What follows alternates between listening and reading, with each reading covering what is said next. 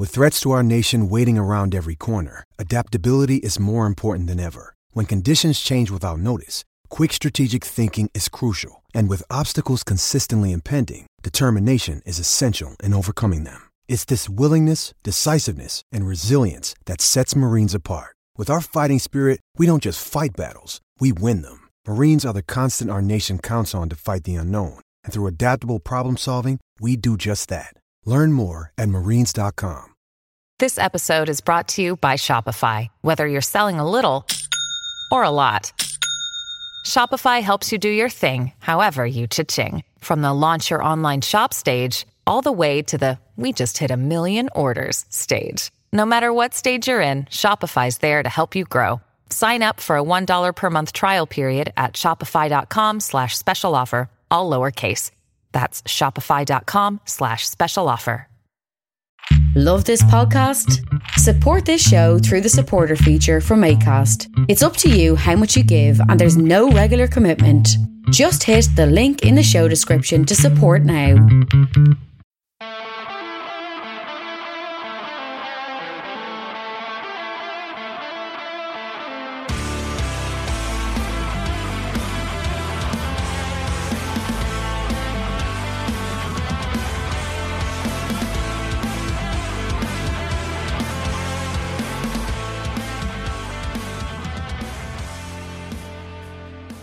What's good, boys and girls? Welcome to the Two Footed Podcast.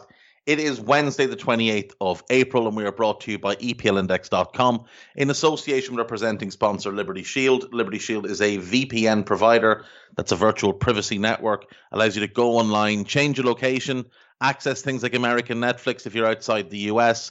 If you're from the UK and want to use your Now TV outside the UK, it allows you to do that as well. Also keeps your data safe online, which is the most important thing. Check out libertyshield.com and use the code EPLVPN to get 20% off at checkout. We're also brought to you by Home of Hopcroft, a giftware and homeware company located in Scotland but shipping worldwide. Check out homeofhopcroft.co.uk. Right, folks, Champions League semi-final last night. Real Madrid won, Chelsea won. Chelsea went 1-up after good work from Christian Pulisic, beat the goalkeeper and rattled home from about 9 yards out. Real would equalise through Karim Benzema. Really good control and finish on the turn. Timo Werner should have had Chelsea 2-0 up before that. Missed a big chance. But Benzema had hit the post for Real. It was a fairly even game overall. I did think that Real kind of handed the game to Chelsea in some ways by playing a back three, which, yes, they've done that multiple times this season. But by going 3-5-2, you're taking out one of the attacking players. And for me, that gives the impetus to Chelsea. That puts them in the driving seat because they've been playing 3-5-2 or 3-4-3 all along. And I really felt like Zidane just sort of handed momentum to Chelsea. I don't think Modric, Casemiro and Kroos played anywhere close to their best level last night. I thought N'Golo Kante was superb, best midfielder on the pitch. But the decision to play the back three was just weird, and it grated at me the whole time watching the game. My assumption is that Zidane doesn't trust Marcelo as a left back. So if he was going to be in the team, he had to play as a wing back. The problem with that is that Dani Carvajal on the right-hand side is not a particularly good attacking player. He's a very good defensive right back, but he's never been a good attacking right back. So it kind of skewed the balance of the team, gave Real very little output down their right-hand side. I thought Benzema needed more support. He was excellent, and he led the line brilliantly, and he did show what a good player, what a great player he is. But just that decision to me was one I think Zidane will regret looking back on that game.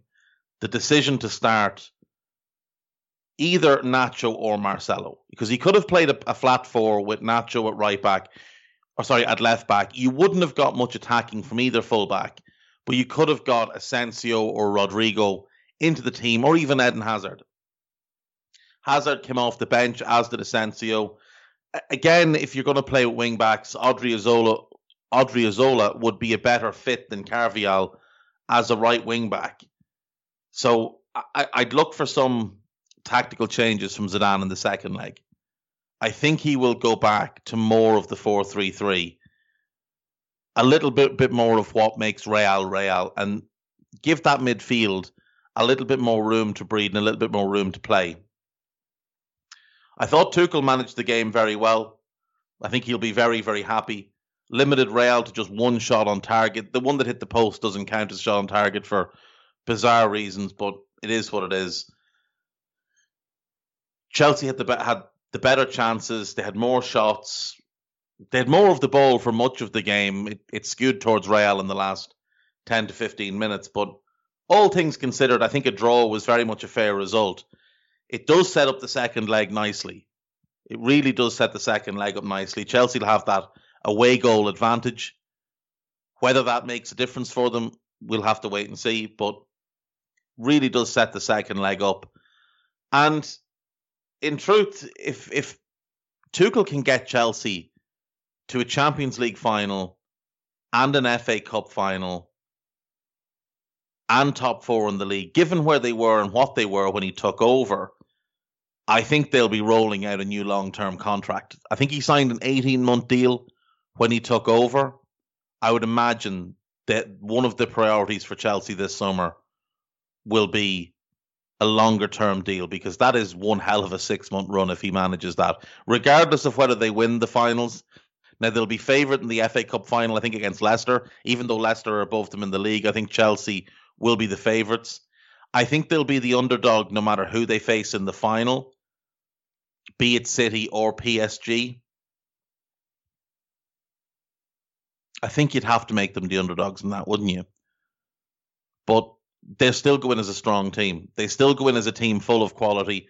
I thought Pulisic was really good last night. I thought he looked really lively, really busy, creative, inventive. The only criticism I'd have of Tuchel is I really would have liked to have seen it with Havertz in between Pulisic and Werner. Him as that false 9, hybrid 10. I think that would have really caused Real problems. But I can understand why he went with the extra man in midfield, trying to match Real man for man, trying to get the extra work rate in there. But all things considered, a great night for Chelsea. They'll come home delighted, and they'll go again next week. Real, I think, will be disappointed. But again, I think Zidane will reflect on the game and figure out where it went wrong. And I'd expect to see some changes next week. But I want to focus in on Benzema just for a couple of minutes. Because when we talk about the great strikers of the last decade or so, you know, we talk about Lewandowski, we talk about Aguero, we talk about Suarez, Cavani, Zlatan, Higuain, Falcao to a lesser extent. And I feel like Benzema often gets overlooked in this discussion, and he really, really shouldn't. He should be at the forefront of these discussions. Now, his goals per game across his career maybe doesn't impress some. 248 in 510 league matches, 358 and 721 in all competitions. So 1 and 2 basically. But factor in what he's been part of. Like at Lyon, he was the guy. He was the best player. Him and Ben Arfa were the two new superstars there. He was the better of the two. He got the big money move to Real. When he arrived at Real, they also had Higuain. And it was a bit of a battle between the two for that number 9 spot. And at times it looked like it would be Benzema. At times it looked like it would be Higuain. Allegedly, in January 2011, so about 18 months after Benzema had arrived, Real had decided that it was going to be Higuain. And Benzema was available for sale. And had it not been for Higuain suffering a back injury, Benzema would have been sold. In which case, Real would have been the big losers in this. Because while his goal tallies up until the last 3 years, weren't necessarily brilliant, bar that 15-16 season where he scored 24 and 27 in the league. His all-round game, his work rate, his hold-up play, his link play, his selflessness, all of that was absolutely crucial to enabling Cristiano Ronaldo to do what he did. And if you look at Ronaldo's career, attackers that play with him always have a dip in their goal numbers when they play with him, and then always go back up when they play without him after he moves on. You can look at Rooney, Tevez, Berbatov at United, Higuain and Benzema at Real, Dybala at Juventus. It is the way it is, because the team gets, it gets skewed to favor him because he's the superstar. He's the one that you're paying the mega bucks to. He's the guy that you're expecting to carry your team. Others have to sacrifice bits of their game. Gareth Bale had to do it as well when he was in the team at Real. But nobody did it more than Benzema. But when you look at the last 3 seasons, just in La Liga, 21 goals in each season. In all competitions, 30 in 53 in 18-19, 27-48 last year, 28-40 this year. That was off the back of 12-47, 19-48. He did have that brilliant 15-16 season, but before that it was low 20s. Up until these last 3 seasons, he'd only hit 20 goals in La Liga twice. He'd only hit 30 in all competitions once. But at the age of 31, he has this resurgence without the burden of Ronaldo. And he's scoring goals for fun while his all-round game is still brilliant. And now he's 33. He's got 28-40 this season. He's carrying this Real team. Could potentially win another Champions League and La Liga title. And I know it's not good to judge players on team success, but you have to factor this guy has won 7 league titles, 4 at Lyon, 2 of which he was the best player in the team, 3 at Real, last year best player in the team, 4 Champions Leagues with Real. Like, that is incredible. Absolutely incredible. If it hadn't been for, I suppose, his ego, he would have been part of the French World Cup squad. It was a bizarre decision to leave him out of the French World Cup squad. But, he's a complex player. He's a complex man. And it's unfortunate. It's just unfortunate that he fell foul of Deschamps and the French Football Association or French Football Federation, I should say, because he should have been in that squad. He should have been in the 2016 squad as well. And if in 2016 he's in the squad, they most likely win that tournament, because the one thing they lacked was a goal scorer, a proper number 9, and he would have given them that rather than Ollie Giroud. And as he said himself, you don't confuse Formula One for go-karting, which, I like Ollie Giroud, but it's a great quote. It absolutely is a great quote. But, he absolutely belongs at the top table when we talk about the great strikers of the last decade. And I'm not going to get into ranking them. I'll leave that to someone else. But, he is right up with the very best of Lewandowski, Suarez, Aguero, Cavani, Zlatan, Higuain, Falcao. He's right up there with them. And the shame for the game is that I don't think we've all taken enough time to appreciate how fortunate we've been to have had these 8 great number 9s for such a long time. And Benzema's 33. He'll be 34 in December. He's in year 15 of his career. Lewandowski turns 33 this year. Aguero's 33 this year. Suarez just turned 34. Cavani's 34. Zlatan will be 40 this year.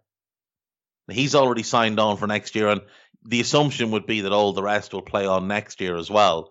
But I mean, Higuain will be 34 this year. Falcao is 35. These guys aren't going to be around for a whole lot longer. I don't think there'll be many like Zlatan who'll play until they're 40. He's signed up for next season.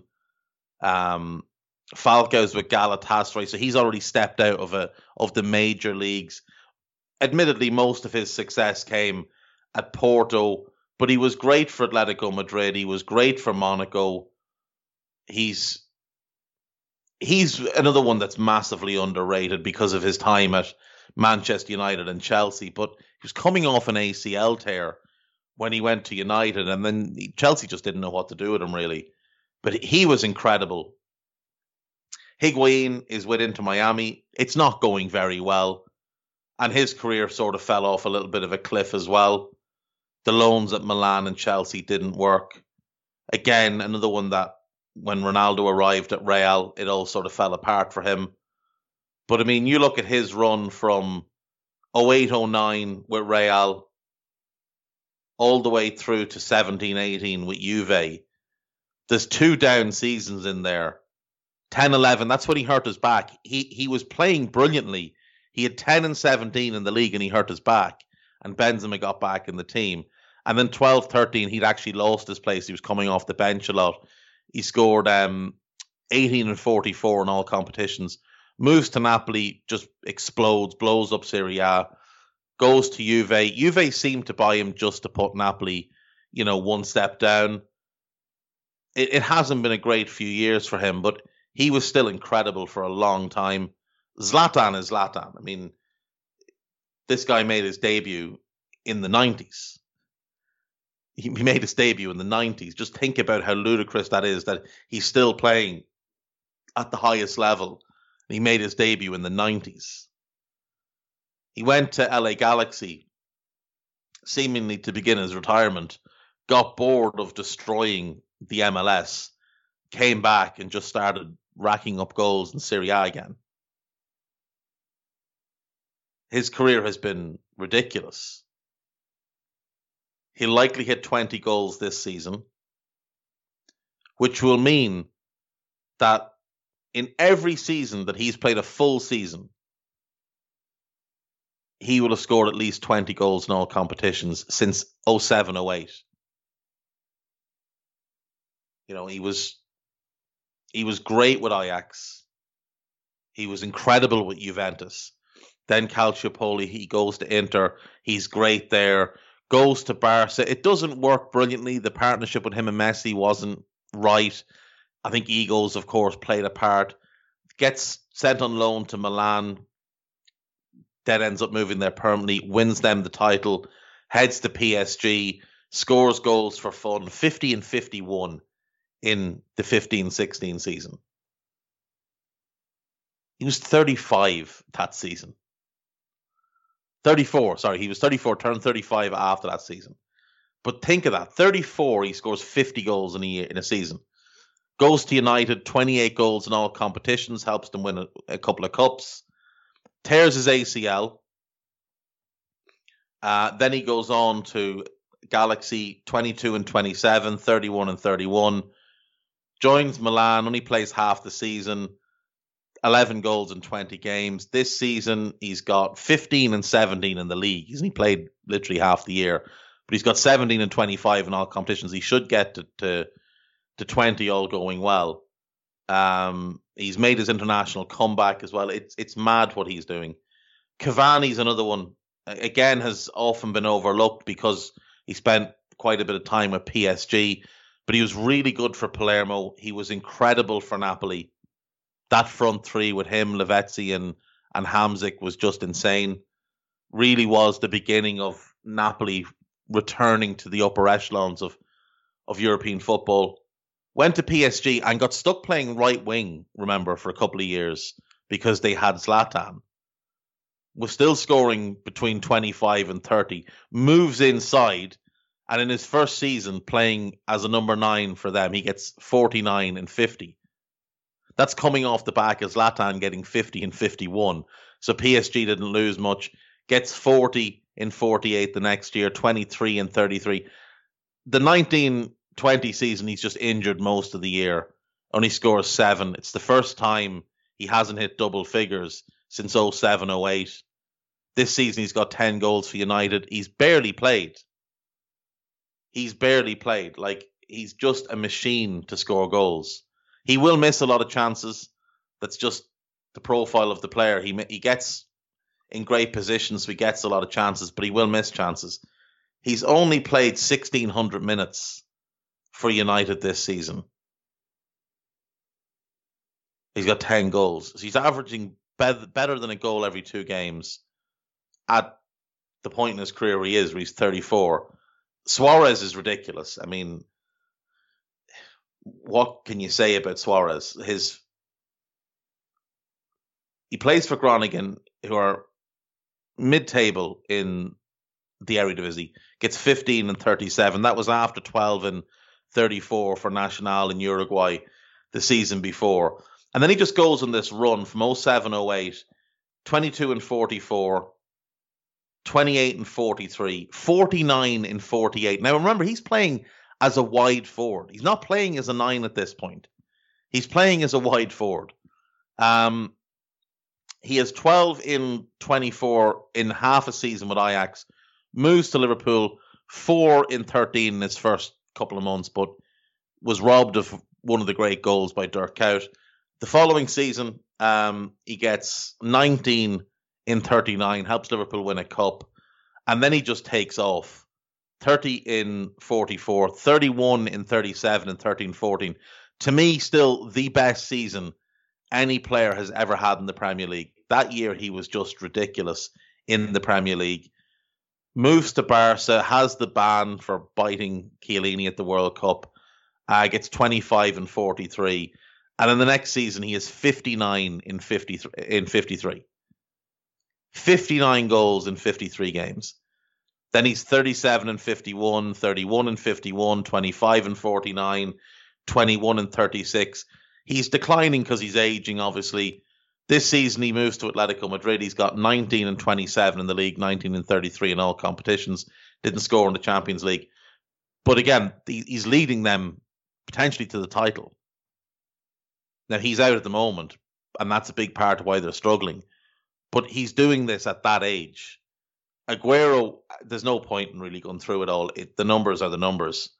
For City, 257 goals in 385 games. 181 Premier League goals in 272 games. He has just been insanely consistent for Manchester City. Only injuries have ever stopped him really hitting 20 a season in the league. But he had a 5-year run of 20-plus goals in the Premier League. In his first Premier League season, he scored 23. An incredible striker, an incredible player, and of course, owner of arguably the biggest moment, the most memorable moment in Premier League history, that goal against QPR to win them the title. Lewandowski, like Benzema, is just tearing it up. His goal return for Bayern Munich is disgusting. 288 in 326 games. You look at his last bunch of seasons, he's got 25 and 49, 42 and 51, 43 and 47, 41 and 48, 40 in 47, 55 and 47 last year, robbed of the Ballon d'Or because they decided not to award it, 43 in 37 this year. Like, that's 6 straight years of at least 41 goals. It's absolutely ridiculous. And that was off the back of 3 great seasons with Dortmund. He's only had 1 season in the last 10 where he hasn't scored at least 22 league goals. His first season at Bayern, he scored 17. He has been sensational this season in the Bundesliga. He has 36 goals in 26 games. Like, that's Messi level numbers. And he's doing it at the age of 32. We should really embrace these players, the 8 that I've mentioned, while we have them. And I haven't mentioned Messi and I haven't mentioned Ronaldo for 2 reasons. Number one, we know what they've done. We know what they do. They're also not strikers. They've played as strikers. Ronaldo maybe now is more a striker than anything else. But for the majority of the career, they've played as inside forwards or just off the strike or whatever. These 8 guys, Benzema, Lewandowski, Aguero, Suarez, Cavani, Zlatan, Higuain, and Falcao.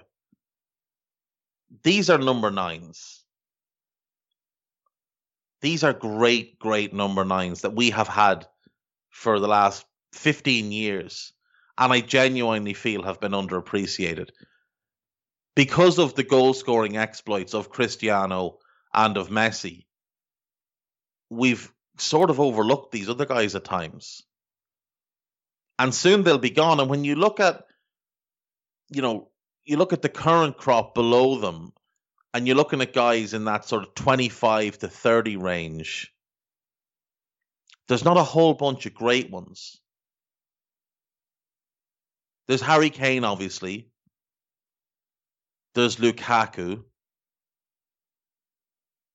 And after that, I'm struggling. After that, I'm really struggling to name a great number 9. I'm not talking about a Mo Salah type, but a great number 9. There's really only Kane and Lukaku. Icardi never became the player he should have been. Ciro Immobile, I will happily include in that because I think he's fantastic. Belotti looked like he was going to reach that level, didn't quite manage it. Icardi should have got there, but for multiple reasons didn't. Could still. I mean, what age is Icardi? He must be 27 now. I think if he got a good move away from... He's 28. I think he'd need a move away from PSG because he was trending that way. He had some incredible seasons with Inter Milan, 27 and 48, 26 and 41, 29 and 36. He was trending the right way. Then he had some injury issues, and then he fell out with he fell out with everybody, and then Conte didn't really want him at the club. He had a good first season with PSG, hasn't been as big a factor this year. Still has 12 goals in 22 games, but he has had injuries, and he's sort of fallen behind Moise Kean in the depth chart. I wonder, is Pochettino friends with Maxi Lopez? Yeah, we're going to lose these 8 great strikers over the next few years. They'll all retire. And there isn't really anybody to take on that mantle outside of Kane, Lukaku, and Ciro Immobile. Like another striker worth mentioning, not always been a number 9, and I don't think he's on the level of the guys I was talking about, but like Aubameyang, he's 31. Obviously a great player, but I don't think he belongs on the same level as the 8 I mentioned. Now, look, his goal numbers are phenomenal. He had 2 great seasons with Saint Etienne. Was exceptional for Dortmund. Maybe he does, actually. To be fair to him, maybe he does. Because this season aside, he was great the previous 6 seasons. First season at Dortmund was iffy because Klopp kept using him as a right winger. Put Aubameyang in, but Aubameyang is 31. He'll be 32 this summer. So again, doesn't have a whole lot of runway in front of him. So that's 9. It's 9 really good to great strikers that we'll lose. And there's only 3 in that kind of 25 to 30 age bracket. What age is Immobile? He must be pushing 30. He is 31. So he's just gone 31. He's a year younger than Aubameyang, or 9 months younger than Aubameyang. And even his goal numbers, they don't stand up. It's not like he's been consistently brilliant for a long time. He had a great season with Pescara in Serie B. He had one great season with Torino. Then he bounced around a little bit. He's been phenomenal for Lazio for the last 5 years, but he's not really Harry Kane level. He had 2 incredible seasons, 17-18 and last season. Kane does it year on year. Bar his time at United, Lukaku tends to do it year on year. Kane and Lukaku are younger as well. But it is concerning that we don't have many great number 9s. And even to go a couple of years younger, like say 23, 24 and above, there's not a whole lot of great ones. There's a really good crop coming through. Obviously Haaland, Vlahovic. But like some of them, like Luka Jovic, make a bad move like Real Madrid and it kind of hampers their career. You would be concerned about the lack of great strikers coming through. When you see what we've just had, you would be a little bit concerned. Right, before we go to break, there is a game obviously tonight. It is Paris Saint-Germain versus Manchester City in the other semi-final of the Champions League. PSG will be at home in the first leg. They came through a group with RB Leipzig, Manchester United, and Istanbul Besiktas. They lost to United in their opening game. That was at home. They beat Besiktas away, lost at Leipzig, but then ran off 3 straight wins over Leipzig, United, and Besiktas to get through. Then they wiped the floor with Barcelona in the first leg, a 4-1 win at the Nou Camp, or the Camp Nou, whichever you prefer. A 1-1 draw at home saw them through. They knocked out reigning champions Bayern Munich in the last round. They changed manager obviously in January. Around the new year, firing Thomas Tuchel and bringing in former player Maurizio Pochettino. I don't know that it's had the desired effect. They lost 4 league games under Tuchel. They've lost 4 under Pochettino. So I don't know that it's had the desired effect. They have progressed, obviously, in the Coupe de France. They won the Super Cup or the League Cup or whatever that Trophy des Champions is. They've done well in the Champions League to progress, obviously knocking out Barca, but Barca weren't as good then as they are now, especially that first leg, which was in mid-February. Barca hadn't really figured it out. I think if they played now, it could be a little bit different. But the win over Bayern was massive. You just can't argue. Now, Bayern were missing Lewandowski, and I do think if he'd played, it would have made a massive difference. When you look at their squad, it's a bizarre squad, considering the amount of money that they've spent. Keylor Navas is obviously a very good goalkeeper, won Champions Leagues with Real, but he's not an elite level goalkeeper. I think Kimpembe and Marquinhos are great centre-backs. Marquinhos, for me, is one of the 3 or 4 best in the world. Kimpembe is top 10. But none of those other defenders would really... they don't have a good fullback at the club. Dagba's okay. Bakker's okay. Bernat is okay. Kurzawa is okay. But Thilo Carrera plays right back for them at times. He's a centre-back. He's a decent centre-back. He just hasn't developed properly there because he hasn't been given the games at centre-back. Abdou Diallo I really like, but he's not a left-back. He's a centre-back. But because of Kimpembe, he doesn't get minutes at centre-back. Florenzi, his knee finished him. He's just never been the same since. So, how do you spend that much money and not have 2 really good full-backs? In midfield, they've got Verratti, who's great. Paredes is good, not great. Di Maria, incredible, but aging. Rafinha was a weird signing. Pereira is an odd one. They've played him centre-back a couple of times. I mean, he's a good defensive midfielder, not a great one. Sarabia is just one of those frustratingly talented players who's rarely consistent. Ander Herrera took a lot of money to sit on the bench. Good player, nothing special. Draxler is one of the most disappointing players of the last 10 years. Idrissa Gueye, he's good, he's not great. then they've got some young players like young Xavi Simons, who's allegedly going to be one of the best midfield players in the world, according to those that watch. But I mean, we're yet to see much of anything at senior level. And then up front, I mean, they've got Mbappe, Icardi, Neymar, and then Moise Kean on loan. So the attack is great. They've got 4 really good, 2 great players, Mbappe and Neymar. One who should have been great, Icardi. One who could still be great, Moise Kean, though he's on loan from Everton. Everton are a bit of a feeder club now for PSG, aren't they, with Kean and Idrissa Gueye. It's a weird squad. To me, I don't know how you'd spend all that money and end up with that group of players. I'd be really disappointed if I gave someone that much money and that's what they presented to me.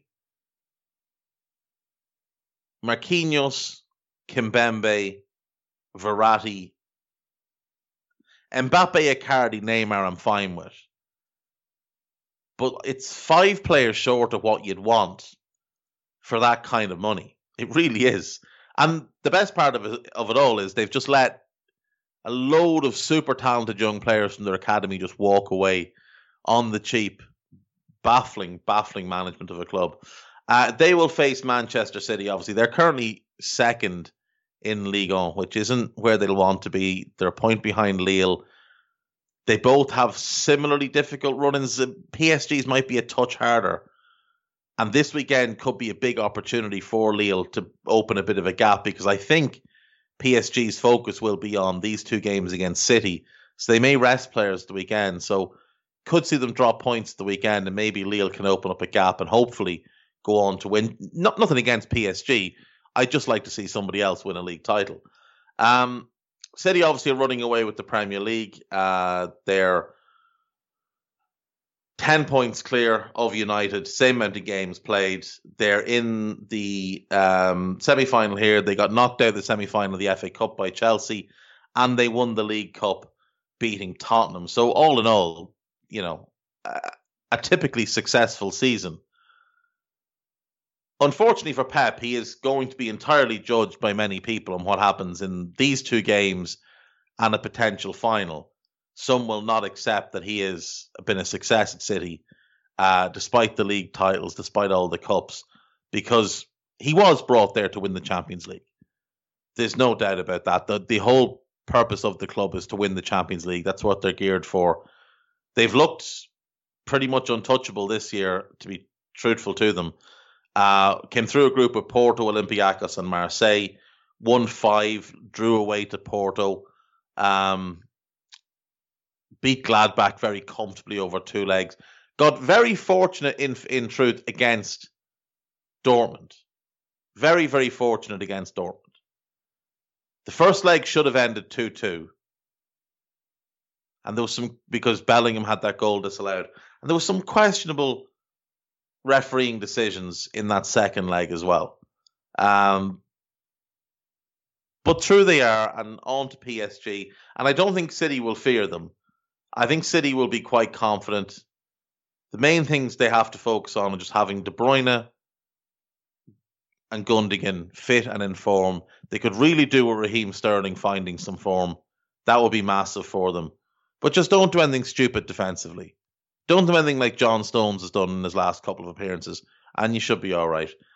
I think this game tonight is going to be a cracker, if I'm honest. I'm going to say... How did PSG line up at the weekend? I think I fancy City to win the game, if I'm honest. At the weekend, PSG went with 4-3-3, Navas, Florenzi, Carrere, Kimpembe, Kurzawa, Herrera, Paredes, Verratti, Sarabia, Mbappe, Neymar. They had Icardi, Di Maria, Pereira, Rico, Keane, Draxler, Bakker, Gueye, and Dagba on the bench. I don't think that will be the 11 that starts. I think we'll see at least 3 changes to that team. Both fullbacks, I guess, will be changed. Probably a change in midfield. He might start Sarabia. Either way, I think City... Do you know what? I'll go safe. I'll go a draw. I'll go 2-2. That gives City an advantage going into the second leg. And I'll leave it at that. We'll be back after these breaks.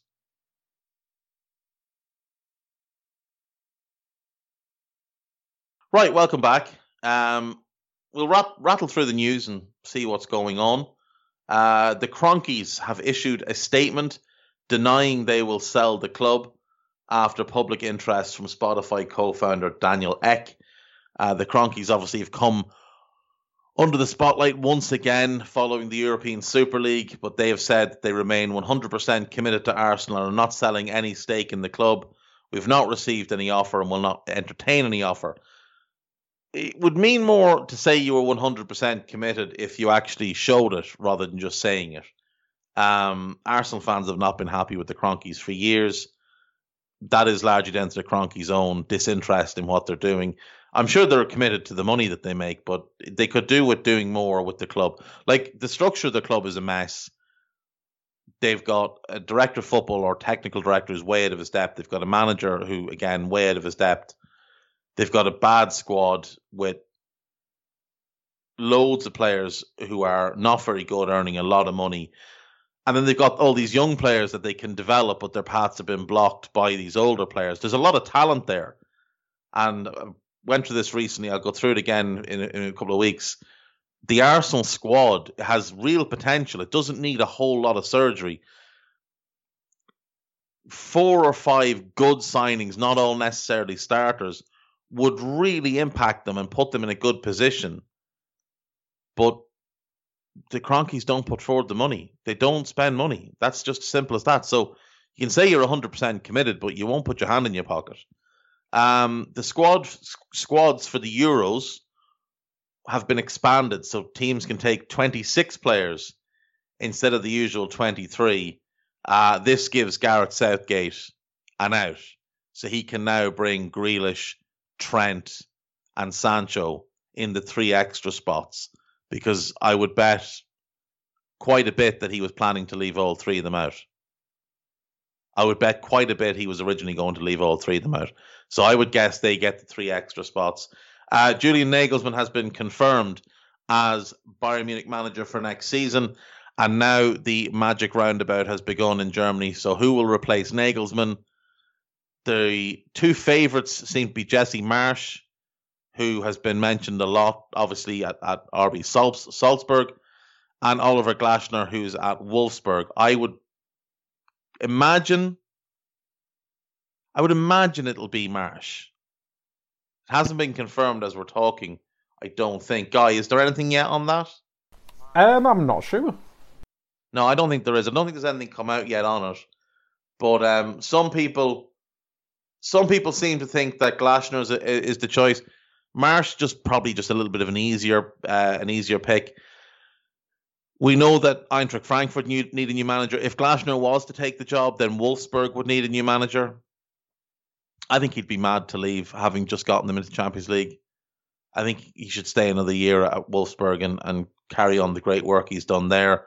If it is Jesse Marsch, then the Salzburg job opens up, and that'll be an interesting one to see. I've already seen Gerhard Struber getting mentioned, one of the great frauds of management, and yet people want to put him forward for these jobs. Lots of fun to be had in the Bundesliga as they play managerial roundabout. Liverpool announced pre-tax losses of 46 million for the financial year ending May 31st, 2020. The club saw their wage bill grow by 4.8%, which includes the first months of the COVID pandemic. Their income obviously dropped. And look, they knew this was coming. Liverpool have known that these accounts would look like this for a long time. People are up in arms and saying, oh, well, they've done this now so they can say why they're not buying any players. It's amazing how quickly everybody becomes a financial expert on Twitter once accounts come out. But let's just be clear on a couple of things. The wage bill went up because the wage bill for that calendar year, June 1st, 2019 to May 31st, 2020, included all the bonuses for winning the Champions League, the European Super Cup and the World Club Cup. It included all of those bonuses, and some of those bonuses, particularly for the Champions League, were massive.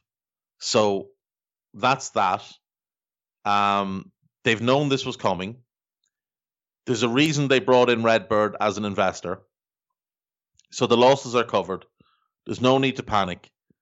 Liverpool should still have quite a busy summer, Champions League or no Champions League.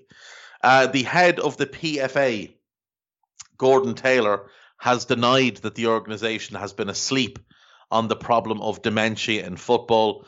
Well, I'm sorry, but you have. You just have been asleep on it. You may feel that the criticism is unfair, but you still did nothing for years until you were forced to. It takes more than the PFA to be involved in this. It needs government as well. What a cop-out. What an enormous cop-out from Gordon Taylor, who's been dreadful at his job for years, by the way. Absolutely dreadful.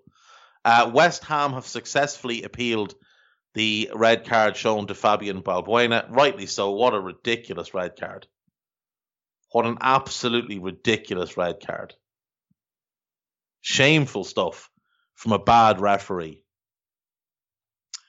We also have news that the Premier League have applied to the British government to do away with having an auction for the next round of TV rights and instead go ahead and just renew the current deals with Sky, BT, and Amazon. It's very convenient that this has happened after all three of those came out in such, strong opposition to the Super League, isn't it? It's a little bit convenient that after that they all came out. Now, if they're renewing the deals, you'd imagine they'll be at the same terms, which means that Sky and BT should have no issue with putting a price freeze on their product, but we know that they won't do that, don't we? BT last night, their official Twitter account tweeted out that you can't buy this. This is our sport. This is our history. To which I replied, well, you can buy it as long as you pay your BT subscription. The tweet was deleted shortly after that. And I forwarded it on to Gary Lineker looking for his advice on whether it was tone deaf after his comments about Jurgen Klopp the other day. And he had no reply. He just aired me, which I thought was rude. But, it is what it is. Shenanigans going on. Shenanigans, folks. We'll finish up with the gossip. There's a little bit to get through. Liverpool still plan to sign RB Leipzig's French defender Ibrahima Konate. That's neither here nor there. The losses from the accounts they knew were coming, so it will have no effect on this summer's transfer plans. Brazil international Neymar says talks with PSG about extending his contract are still ongoing and everything is nearly sorted. It's been nearly sorted for about 2 months now, so you might want to get the lead out and get that thing signed. Brendan Rodgers is not interested in becoming the next Tottenham manager. Very easy to say that when you haven't been offered the job. Be a different kettle of fish if you were offered the job, I think, Mr. Rodgers. Barcelona are keen to sign Juventus and Netherlands centre-back Matthias de Ligt. Barcelona are €1 billion in debt. They are keen to sign whoever they want. They can't sign anybody. The German Football Association is in talks with Hansi Flick over replacing Joachim Löw. If you think that is not already a done deal, you are fooling yourself. He didn't leave Bayern before knowing he was getting that job. Former Arsenal manager Arsene Wenger has suggested he's prepared to join Arsenal takeover bid alongside Daniel Ek and 3 of his former Gunner players. They can do what they want. The Glazers won't sell. And unfortunately, Ek isn't rich enough to force them out because the Glazers are much richer than him. The Kroenkes are much richer than him. Like, for those that don't know who Stan Kroenke is, he is incredibly wealthy. Not only does he own Arsenal, he owns the LA Rams. He's just built that enormous new SoFi Stadium in LA. He owns the Denver Nuggets of the NBA, the Colorado Avalanche of the NHL, the Colorado Rapids of Major League Soccer. He is worth well over $10 billion US dollars, and he is married to Ann Walton, who is one of the heirs to the Walmart fortune. So, he's got money from that side too. There is no shifting that man if he doesn't want to be shifted out of it. So leave him be. He's going to stay there, and that's just all there is to it. For England midfielder Jesse Lingard will push to leave Manchester United this summer when his loan at West Ham ends, and rightly so. He should move on. Inter Milan have joined the race for Sergio Aguero, who's set to leave Manchester City in the summer. Serie A would suit him. I still think he goes wherever Messi is. Lille and Canada striker Jonathan David is on the radar of Manchester United and Arsenal. Among others, I would imagine. Leeds have held talks over the signing of Ruben Kazan and Georgia winger Kivica. I'm not even going to try that. I'm not even going to try his surname. If he comes to the Premier League, he's Kivica, and he will be forever. I have seen him on YouTube. He looks talented. I don't watch Russian football. Not anymore. I used to years ago, but it is what it is. Too old to be doing that now. He looks really talented.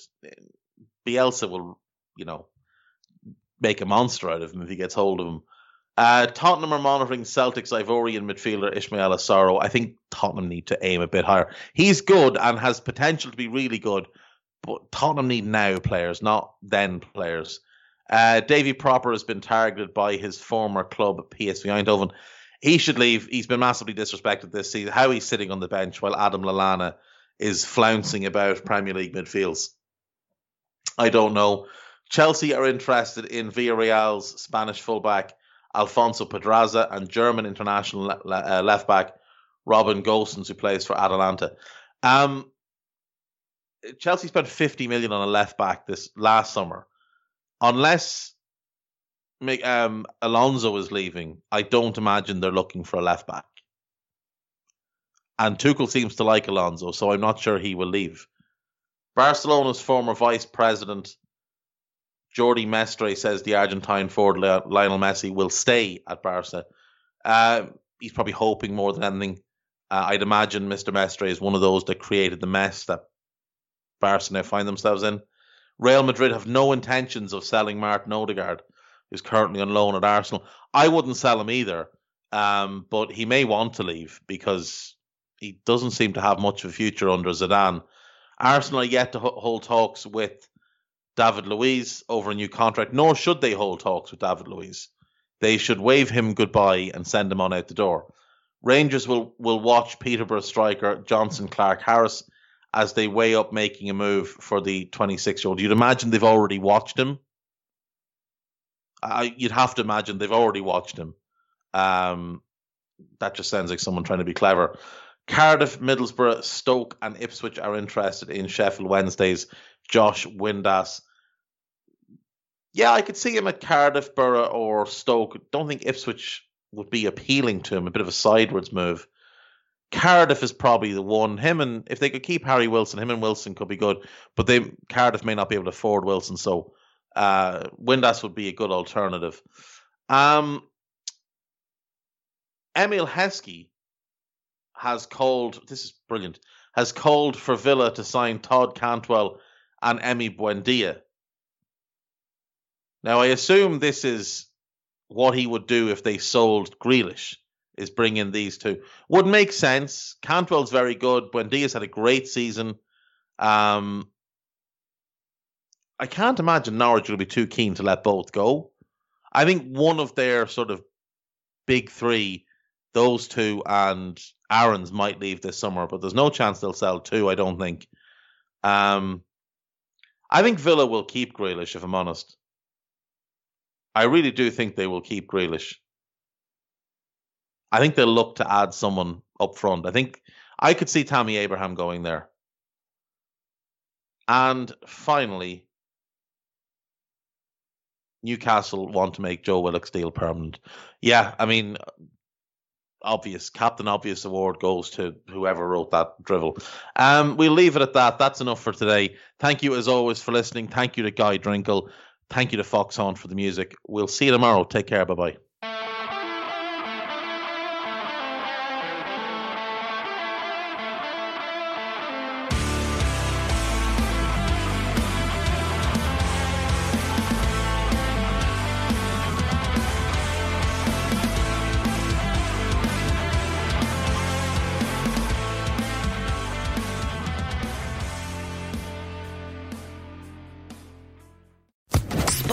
Podcast Network.